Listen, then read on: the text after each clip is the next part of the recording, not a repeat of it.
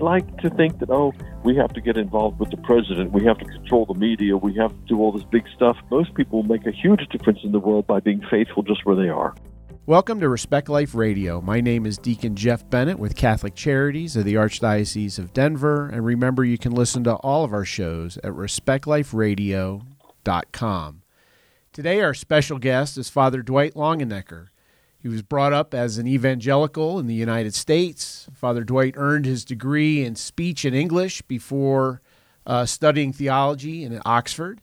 He served as minister in the Church of England, and in 1985 came into the Catholic Church with his wife and family. He's the author of 20 books and booklets on Catholic faith and culture. Father is also an award-winning blogger, podcaster, and journalist. He's pastor at Our Lady of the Rosary Church in Greenville, South Carolina, and was ordained a Catholic priest under the pastoral provision for married priests for former Protestant ministers. Father Dwight and his wife, Allison, have 4 children, grown children too, right, Father?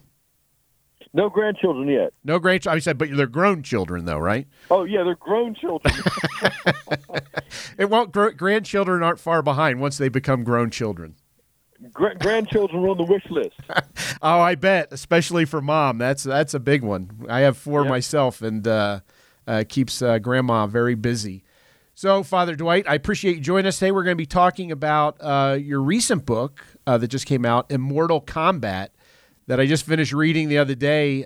Very good book. What was the genesis behind you writing this? Had you been thinking about this for a while? Yeah, for a good long while. And, we have a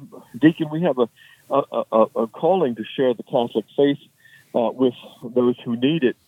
And one of the things which troubles me, because I'm a writer and I'm interested in language, is the language that we use to talk about the cross. Here in South Carolina, the non-Catholic Christians will say, "Are you saved? Jesus died to save you from your sins." And I'm sympathetic to a modern person who might not have any religious background, who says, "What does that mean? How does the death of a criminal 2,000 years ago take away the naughty things I've done?" And it's a good question. And if they come to a Catholic church, they will hear words like, "Behold the Lamb of God who takes away the sins of the world." And if they listen closely to the priest, they'll hear him say, "This victim, this immaculate victim, this pure victim, this sacrifice, we offer you this sacrifice." And they're likely to say, "Hang on here, you're talking about animal sacrifice here. And if I'm not mistaken, you're actually talking about human sacrifice. We don't do that anymore. We're not Aztecs. What is this about?" So being sympathetic to that, I've therefore wanted to write a book which explains why the sacrifice of Jesus is important and how that actually works and what it means. So this accounts for the image on the book, which is a powerful image of the hand of our crucified Lord, to be able to explain what do we actually mean by these words of sacrifice. Well, it's an excellent book. Again, the title is Immortal Combat, and then underneath it says Confronting the Heart of Darkness. And I think what you do a very good job of in the book is really kind of putting a face on evil to not only help us identify it in the world, but also to kind of see it in ourselves. Is that kind of what you were after? Indeed, because if we don't understand what the sin of the world is, we can't understand the language when we say Jesus died to take away the sins of the world, or behold the Lamb of God who takes away the sin of the world. So the first half of the book is really looking at that question, what is the sin of the world? And the sin of the world is much more than just, the naughty things I've done. I lost my temper. I had lustful thoughts. I looked at dirty pictures. I hit somebody or whatever. I cheated. Yes, these are all symptoms of the sin of the world. The sin of the world is a deeply woven net of deception and lies and deceitfulness, written right into our genetic code, almost, right into the way we're wired as individuals and as a society. And so the first half of the book takes a real deep look at that. And you're right; it's it's a tough read. Not tough because it's difficult to understand, but tough because it's hard to hear. Well, and it really helps you self-reflect, right? I mean, you talk about this in the world, but you remind us that it's everywhere, including in ourselves. It's in our church. And so to be able to you can't fix something you don't identify or you deny. Exactly. And the most insidious thing about this lie that we're talking about is that we, first of all, lie to ourselves. And so we're actually blind to the problem. It takes a real effort to stop and look again and say, well, actually, this is about me. And because we're blind to the problem, we therefore can't fix the problem. And we see this played out most of all, therefore, in what happened to our Lord in Holy Week. He is isolated, and he's pointed to as the scapegoat, the problem that they're having, and that to get rid of the problem, they have to get rid of him. And because the religious people, because they're righteous people, the Pharisees and the scribes, they went home, believe me, they went home on Good Friday to their dinner that evening, believing that they had done a good thing. And this is one of the deepest lies of all, how the religious people can commit evil actions in the name of religion. And we see it all the time. I mean, we see it today. We've seen it throughout history. And so, I mean, you're bringing to everyone's attention to things that people don't want to admit, right? You like to think, well, if I'm in the church, well, then I'm good. But if we don't look at ourselves, then we're just fooling ourselves. And it doesn't matter what we see in somebody else. What we see in them is probably what everybody sees in us. And this is one of the other things I bring out, which is very relevant for the stuff we're going through this summer here in America with the race riots and so forth, is because there's a problem and we are blind to it in ourselves, the next instinct that we all have is, well, if I'm not the problem, because I'm right and I'm good, but there is a problem, somebody else must be the problem. And this is where the sin of the world actually begins to turn, and it gets real ugly. Because if I'm not the problem, somebody else is the problem. Therefore, I'm a good person. And what do good people do? Good people get rid of badness. Mm-hmm. Therefore, I have to get rid of those other people who are the bad people who are the problem, if you're still with me. Yeah. Oh, yeah, absolutely. Yeah. And so, therefore, in a lot of the protests that we're seeing in America today, this summer, on the one hand, I'm pleased about the protests because there are so many people who are recognizing the sin of racism, the sin of unfairness, the sin of injustice, and that's encouraging. That's great that so many people are recognizing injustice and racism and so forth. What's discouraging about it is how many of them are saying, yeah, this injustice, this racism, this sin, this violence, it begins with me. I'm afraid that in an awful lot of the protests, the underlying assumption and the underlying statement is, yeah, these terrible things are out there, and it's those other people's problem. It's the black people's problem, or it's the white people's problem, or it's the rich people's problem, or it's the Democrats, or it's the Republicans, or it's the Jews, or it's the Muslims. You see, this is the sin of the world. This is what we do by instinct, and we blame others. And the Christian answer is always to look first at ourselves. Well, I think you did a good job, too, of kind of putting a face to it. I mean, you use, monsters. You're talking about dragons, Medusa. You're talking about the three-headed hound of hell. So when you're talking about these topics, this complexity of evil has an ugly face to it, doesn't it? It does. And, I used a lot of imagery. First of all, in the book, one of the things I always do in all my writing is I try to avoid theological jargon, churchy talk, stuff that is difficult, lots of footnotes and references to medieval theologians and stuff. That's for somebody else. I try to write in a way which is very accessible. And one of the things I do is I use references to literature, movies, popular culture, ancient myth, and so forth, because this engages the reader's imagination. Not only does it make the book more interesting to read, I hope, but also it engages the imagination. And the imagination is the portal to the heart. The imagination is what engages our heart. So I use strong language and strong imagery. Hopefully, when you read the book, Deacon, at some points you were going, "Whoa, this is hitting me." And unfortunately, it was way too early into the book, Father, and so it just kept hitting me all the way through.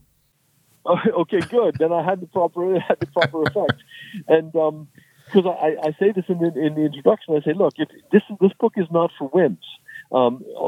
It's gonna challenge you, and it's gonna hit you hard. So be prepared for that.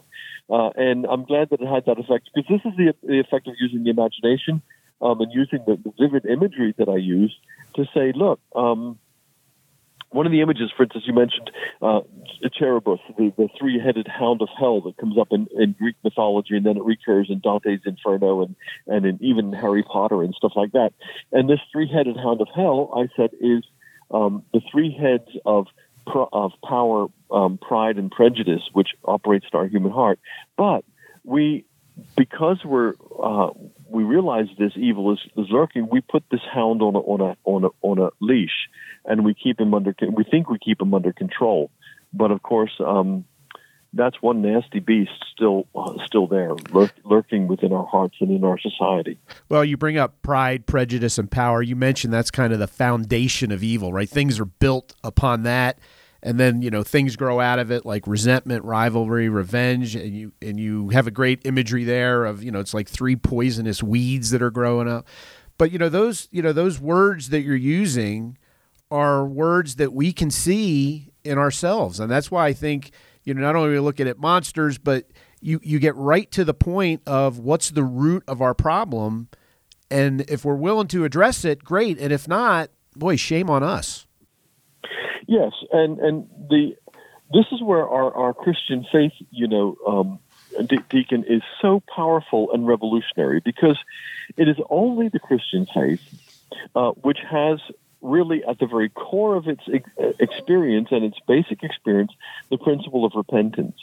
Now, very often again, we think repentance means I have to sort of grovel and say I'm a poor, miserable sinner. I have to go to confession and say the naughty things I've done.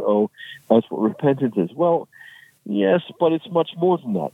Repentance is basically starting at ground level with the problem of pride. Pride is the problem of assuming that I'm right. Of course I'm right, and other people are therefore wrong. And repentance is saying, hang on, stop, put on the brakes. Maybe I'm not right all the time. Maybe, just maybe, I'm the one who's wrong. And repentance, therefore, is saying, this is revolutionary because it's correcting this basic human instinct of saying I'm right all the time and saying, no, I'm not actually right all the time. I'm wrong. Part of the problem is with me. Even if other people are part of the problem and a major part of the problem, still, I have to own my part of this. And once we do that, we're liberated because everything starts to shift and we see things in a new way. So, this is also comes in then as a second part of the book, trying to say, look, here, not only is there a problem, but there's a real answer, and it's a dynamic, and it's a powerful answer. Right. I mean, so really we have to ask, are we going to listen to the voice of the evil one, or are we going to listen to the Holy Spirit who dwells within us so that we actually see ourselves as we really are and not, this fictitious thing that we think in our own head that we are, never wrong, like you're saying. All we have to, anybody who's married who thinks they're never wrong has lost their cotton picking mind, because we get reminded how wrong we are on a daily basis. And I don't even bet my life anymore. I've lost it so many times on being wrong that my wife just chuckles. Yes, and in fact, every aspect of our Catholic faith should actually be an exercise in accepting that we're wrong. And once we do that, you see, the exciting thing about this, the positive thing about this, is that suddenly we are opened up into actually learning something. Because you can never learn anything until you accept that you don't know it. You can never learn anything unless you're open to learn something and realizing that you're wrong. And this is why our Lord says, you cannot come into the kingdom unless you come in by the way of a little child. You become a little child because children have open hearts and can learn. So this is a powerful lesson which I'm trying to hammer home in the book. And especially what interests me is how the religious mind works, and sometimes our religion can therefore bolster our assurance that we're right. And there's never anybody who's more right and more convinced of their rightness than the religious person. And therefore, that can become even more frightening, because of the very religion which be liberating us from that mentality and that pride is the thing which keeps us in it. Yeah, exactly right. And you mentioned that in the book. You also mentioned, you kind of remind us that we are the church militant. So not only are we supposed to fight evil, but we have to see the evil within ourselves if we're actually going to fight it. Exactly. And that fight that we're engaged in, that's why I call it immortal combat, is the battle which our Lord is involved in from the moment of his conception. He right from the beginning, he's engaged in this battle. That's why after his baptism, what happens? He's thrust straight into the desert to do battle with the evil one. And this theme of battle has also sometimes been forgotten in our modern church, which is trying very hard to present a nice, peaceful, happy kind of face to Christianity, in which it's all about becoming better people and therapy and building a nice, kind community. And those things are great. Those are fine. But there is an aspect to our life in faith which is a genuine battle. And just read the lives of the saints, and you'll see each one of them was a warrior. Yeah, and, to that point, right, it's almost when you paint this rosy picture, that's not a picture of reality, because anybody who's lived life knows that, every morning you get up, you're going to have to battle something. And you talked about what's going on currently in the United States and really throughout the world. This is an example of, this is a battle, and we need to defend the faith, but we need to understand the faith. And, you kind of talk about, the sin of the world and the people of the lie. I mean, you put phrases to things so that people can grasp, what are the issues here? What are the problems that we really need to grapple with? And the problems are there when you understand the sin of the world. You would then understand and see how these problems are woven, as you've said, through our marriages, through our families, through our communities, through the businesses where we work, through the military, through schools. It's there within every aspect of human society and every aspect of human history. And once we get put on to see things through this lens, yesterday's news makes much more sense. Yeah. The world history makes much more sense. The conflicts we have with our families make much more sense, and we can see what's really going on. It's a really important book that I tried to write it, for the kind of people that I speak to at Catholic conferences, ordinary Catholics who want to know more about their faith and their psychology and their human interactions, to be able to make some real change happen. Yeah, and when you look at the world, ourselves, our families, and all those things that you said, I mean, it really reminds us how complicit we are in where we are today. We're not, lily liver white. Yeah, we're all involved in it because of our human nature. We do actually engage in these processes that you summed up, that we carry resentment in our hearts. We quite naturally blame other people for our problems. We quite naturally and instinctively shift the responsibility towards others and try to squirm out of it ourselves. We do this naturally from day one. Look at the little children. Jimmy, did you hit Johnny? He hit me first. It's there in the Garden of Eden when the Lord comes and says, Adam, did you take the apple? It's the woman you gave me. She made me do it. Yeah. Eve, did you take the fruit? The devil made me do it. And so this is why these stories of faith are so profound, because they reveal this ourselves and our behaviors, which also reveal the remedy to us. Well, we are good buck passers. There's no doubt about that. Now, the great part is, as you go through the book and you realize, man, I really have a lot of problems I need to fix. Towards the end, you talk about the secret son and the little lady. We're talking about Christ and the Virgin Mary and how they're here to help us, right? Yeah, and in the second half of the book, so it's not all bad news. I go through and try to share why the death of Jesus defeats this evil, on the cross, and why we have to live the cross day by day. And the cross is this cosmic victory that takes place outside Jerusalem, but is there for all time and outside of all time. And I portray it as God actually being involved in this battle for the human race and for planet Earth, which was taken over by Satan. And Jesus, therefore, is what I call the secret son, saying that he has come into this world from heaven to be like a secret agent, to be like a spy in Satan's territory. And he operates in secret until his final week, when it's revealed who he really is. And then in his resurrection, when it's finally revealed who he really is. This is an exciting and a dramatic story, and it's the understanding of the gospel from the earliest days in the church, seeing it as a great battle with Satan. And I think it's a vital and it's an important image to use for the Gospels, which has been largely neglected and ignored by modern people. And I think when people read the book, they're going to say, hey, this actually makes the Gospels come alive. I understand why Jesus was hidden in Nazareth and why so much of his ministry was done in secret. Yeah, I mean, and you did a great job of doing that. But, it all starts with acknowledging that evil exists, because if you don't, then first of all, you're falling right into the trap, but then nothing else makes sense, right? Exactly. If there's no real evil in the world, then there's no battle either.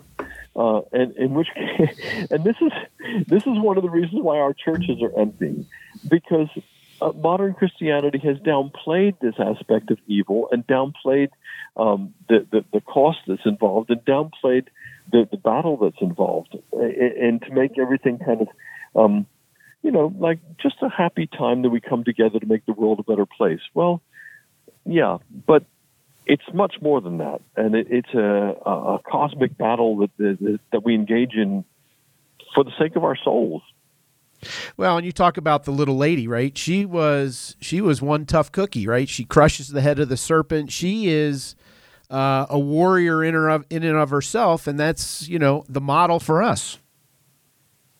It is, and one of the things I write about is saying that that every saint is a warrior, and the Blessed Virgin is a perfect example of God using an agent in the world which conforms to his way of doing things.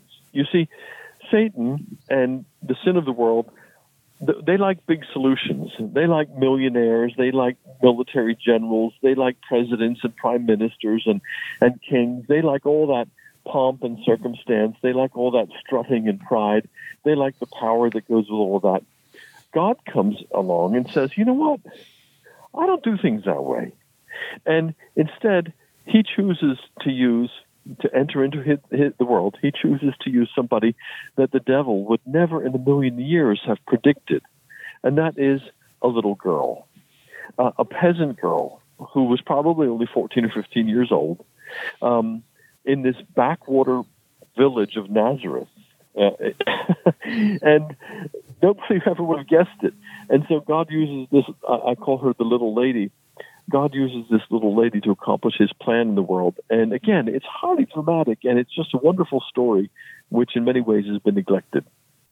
Well, and again, the book is very well written. It does a great job of kind of spelling out the problem, having people, almost doing a little introspective look upon themselves to see, where am I in this thing? But then it does make sense of, why Jesus came the way he did, why the Virgin Mary is so important in our faith and in our lives, because they've battled the evil one. We're battling them now. We mentioned the church militant, but we want to be part of that church triumphant, and you can't be there unless you're a battler, can you? Right. There's no. If you don't fight the battle, you will never win the victory. And one of the aspects that I try to bring out in all of this with the Blessed Virgin Mary is to say, this is the way God works in the world, but this is the way he works in the world now, too.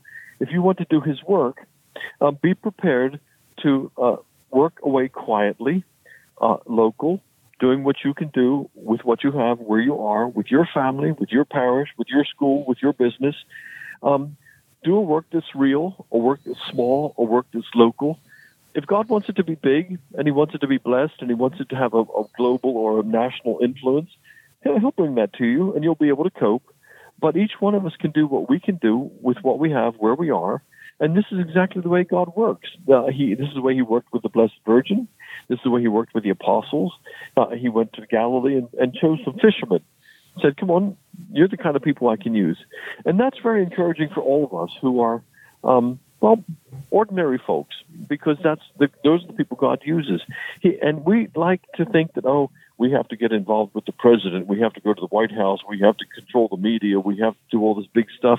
Well, if you're called to do that, great, go ahead and do it. But most people are not.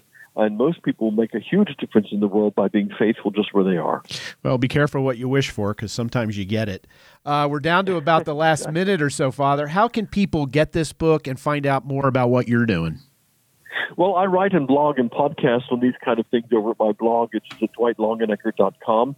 The book's available in the bookstore there, but it's also available at Amazon. It's available through the publisher's website, Sophia Institute Press. If they do a search online for DwightLongenecker.com or Mortal Kombat, several different ways to get it will come up, and I encourage them to do so. It's available as an ebook. It's also available soon as an audio book with me reading the text. So, stay tuned. If they love it and like it, share it with others. Well, it is an easy read. I like the way you write it, because anything too complex, I probably wouldn't get it anyway. But it's colorful. I mean, a lot of stuff going on, but it really does hit home. It kind of hits to the core, which is what your goal was, for people to kind of look at themselves, fix themselves, but realize the victory's been won. But we got to keep battling here while we're on this earth.